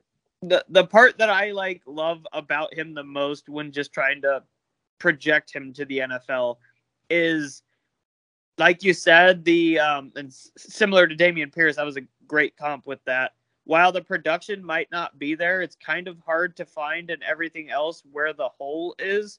Like, if you could explain away why the production didn't come, which with like a guy like Damian Pierce, Florida's just retarded and wants to produce tight ends out of quarterbacks. That's like, apparently that's what happened, because the Damian Pierce dude is really good. You explain away the production, then you realize he doesn't have any other holes. That's what I have. That's the other thing I forgot to include on as well. And the, something you were attesting to as well. 80 plus PFF grade throughout all of his years playing running back, receiving grade at Texas. That includes pass blocking. And then just 78 plus all of his years overall grade while he's been at Texas. Then on top of that, you figure out that he was a highly decorated student in high school and has been a highly decorated student while his entire time at Texas, been on the honor roll every semester. He just feels like a guy who's going to have success. Yeah, no, and he feels like even more than that. All of that stuff, when I read it off, I'll just say from a fantasy standpoint, almost, it feels like the NFL is going to love this dude and they're going to draft him high. And that's what almost matters more at running back. Yeah. Anyways. Like the NFL is going to want this guy like, he's the type of dude who you want to like show off as like guy on your ticket sales or like that kind of stuff. Yep. And I know that's not how you like draft dudes and everything, but like it's easier to draft if you have two prospects who are the exact same, but one of them has off-field issues and the other one is like an A-plus character guy. You're going to take the A-plus character guy. Even if the A-plus character guy might be a little bit worse. I mean, you see guys like George Pickens, for instance. Let's have the George Pickens debate. He has some off-field issues and stuff. Like, there's no reason that he's not getting drafted over Jahad Dotson, except for the fact that Jahad Dotson, like, isn't a guy with off-field issues. But Sam, people were tweeting confused emojis and question marks about you let this dude slide to day 2, LOL, LOL, LOL, with pictures of George Pickens. But according to those tweets from random Americans, they don't understand why he fell to day 2. I don't understand, Sam. It's very easy. You know what? Maybe this will be like my hot take. It's not even a hot take. I hate like the casual NFL audience. Like, I hate it. And it's not like everything about the casual NFL audience, but it's mostly just like, okay, like we need to turn our brains on here. Like, there's been so many dudes who like throw their careers away because of like off-field issues, or they're just immature and like they never reach their potential because they're just like, because they just don't have their heads screwed on all the way correct.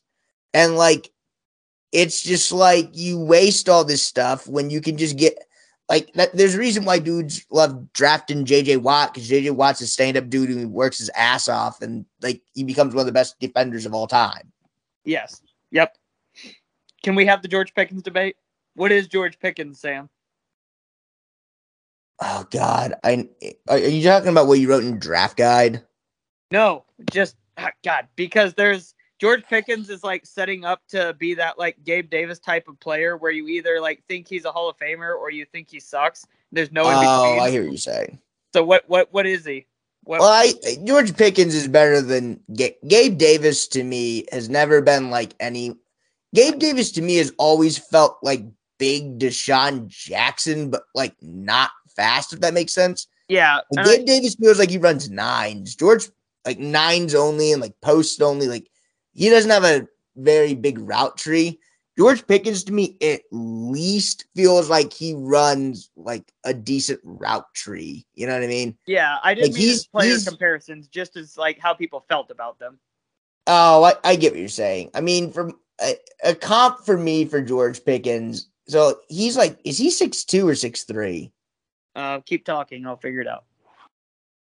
He just always kind of felt to me like a fairly decent route runner with like a pretty big frame. He honestly kind of feels like what everyone thought Jerry Jeudy would be, if that makes sense. Yeah. He feels like he was 6'3". 6'3". He does he not feel kind of like CeeDee Lamb, but like worse route? He feels like CeeDee Lamb if you took like some route running and like added the T. Higgins like physicality instead. Yeah. No, Like he's not as good of a route runner. He's the love child of like CeeDee Lamb and T. Higgins, but turned down to like 6.5, 7, if that makes sense. Yeah. So you know the play. When I talk about the play with George Pickens, what I'm referring to. Like that really nice catch he had. Right. The problem is, and it's this like the quote from George Pickens that always got referenced with the George Pickens answering some question, whatever, and referring to "I'm always open." Like NFL people just love that type of shit when players are like that and things like that. The casual NFL audience loves that. Like, yeah, absolutely. The problem is when you look at that. I go back and pull up the play after that and watch this. I remember watching it live, being amazed, and then watching it the highlight and like taking a step back and being like, wait, confused, because George Pickens falls like halfway in between the hashes and the out of bounds line. Like George Pickens goes up, contorts his body, makes the one-handed catch. Everything's crazy. You watch a player like Chris Olave, that's just a much, much, much more refined and better receiver, make that play. He doesn't have to do that because he simply just changes where he's running and tracks the ball to the outside. Yeah, he's just a better receiver. He just catches it over his shoulder instead of going one hand over the top of George Pickens does feel like more of an athlete than a receiver. I'll give you that. Yeah. And that's why, you know, he feels like that CeeDee Lamb, like T. Higgins type guy, but like that's why he's turned down to 6 to 7, because like he's not either of those guys' level. He lacks the nuance that it like takes to be a high level receiver. Yeah, and I don't know, maybe Pittsburgh teaches him how to do that. Yeah, I mean, like he's got the talent to do it. Yep. But I think that's the other thing is that's up to George Pickens to want to do. You know what I mean? Yep. Like 100%. I love Chase Claypool. I think Chase Claypool has got immense talent, but like I just don't feel like he worked on his game enough. And I hope that like getting traded to the Bears like fucking woke his ass up and was like, oh shit, like I'm on the last deal of my deal. I need to learn how to fucking play receiver and like be good. Yeah, and I want to tie this into a player like Roschon Johnson. I don't want to just generalize a bunch of NFL players here. But well, no, I'm saying when we're talking about those things with Roschon Johnson, the reason NFL teams love that type of stuff, like Chase Claypool had off the field issues. George Pickens was literally cited by multiple coaches and his teammates at Georgia as being selfish and not caring about the team. Like we're noticing, are you noticing this theme about players that like aren't doing the little things, Yeah. So when you look at a player like Roschon Johnson and those little things, that's why players like that maybe you look at it, you go to College Football Reference and pull it up and say, this guy can't be good. Why did our Eagles draft Roschon Johnson in the 3rd round? This is retarded. It goes a lot past that. The NFL does know some of those things, as much as we call them stupid and everything. There are a lot of stupid people there. But I do feel like that's one thing and generalization that when you're giving when you're giving 18 to 22-year-olds that amount of money just instantly, it is really important, and it is indicative of, I guess, future work ethic and ability to kind of refine their craft to become a better NFL player than the day they walk onto your franchise. You need kids who are going to act like adults. Yeah. Yep. Like if dudes like Roschon Johnson that come into the league, you know they're going to work their ass off. You know that they're going to show up every day for work. Like you don't have to fucking worry about them. And that's such a like. It'll buy him a lot of cachet in the locker room too. Like that's another big thing. Shit doesn't get put up in the locker room. So. Yeah. Now make sure that you tell Beans that this episode cut off about 15 minutes ago, so he doesn't know that either of us like Roschon Johnson, and no one knows. It's just gone into the ether, disappeared. I feel like Beans would eventually go. The thing is I don't think for you and I's drafting purposes, I do not think that Roschon Johnson is going to make it to like the mid-second. I know. Well, yeah, once Beans hears about the football guy things and rams his head through a clipboard thinking about them, then it's over at that point. Dude, We'll have to. Bean's gonna take him fucking like what did I give him? Pick 16? He's gonna take him pick 16. Yeah. It's whatever. Yeah. Fine. It's whatever. I didn't even really think. What was funny is I saw like 2 weeks ago. It actually wasn't 2 weeks ago. It was like last week. The first like mention of Roshan Johnson getting drafted was in a like mock draft that I watched get done, and it was super flex. And they did like the first 2 rounds, and the guy who took the 101, he's like a Texas like alumnus or whatever. And so he took Bashim first, and then he like took Roshan Johnson first pick of the 3rd round. He was like, yeah, just doing this for the locker room. And it's like Roshan Johnson might actually fucking end up being good. Yeah, it's your locker room and everyone else's locker room and your production. So, yep. I don't know. All right, Gavin, I think that should wrap it up. I am looking for one last word from you and maybe one from me, and we'll get out of here. No, Sydney doesn't have anything to add, so I think that's it from me. I have been getting pestered by this female dog the entire evening, and I will take this female dog to the place that she likes to go, which is, yeah, that's right. We know that we are going to go to the dog park, folks. That's what's up. That's where we are going. We're going to go chase the ball. We are going outside. We're going to say all the trigger words. It's great. Pussy. Yes. We have turned and looked at the phone. I remember that. All right. Well, shout out to Jacoby Myers, one of my favorite players of all time. Glad I finally got his jersey. Patriots red jersey, elite of elite jerseys, by the way. Don't care what anyone says. I want to thank Gavin again for coming on. I want to thank Trey again for picking a vegan pizza place. And I want to thank the great state of Kansas and the rest of Kansas City, not including Missouri, for all the great sports that we've been getting at this time. Chiefs, Eagles, we'll talk more about that next week. Tyler Huntley's in the fucking Pro Bowl. We don't need to fucking talk about that. We don't need to talk about anything. We want to thank everyone for putting up with our 2 dumbasses for today. Beans, hope you're off IR soon. Love you. If you want merch, go to our Twitter at __F3S. That's __F3S. There's a link in the description. Beans, we'll see you next week. Maybe. Sayonara to y'all. See you on the flip side. Beans, play me out.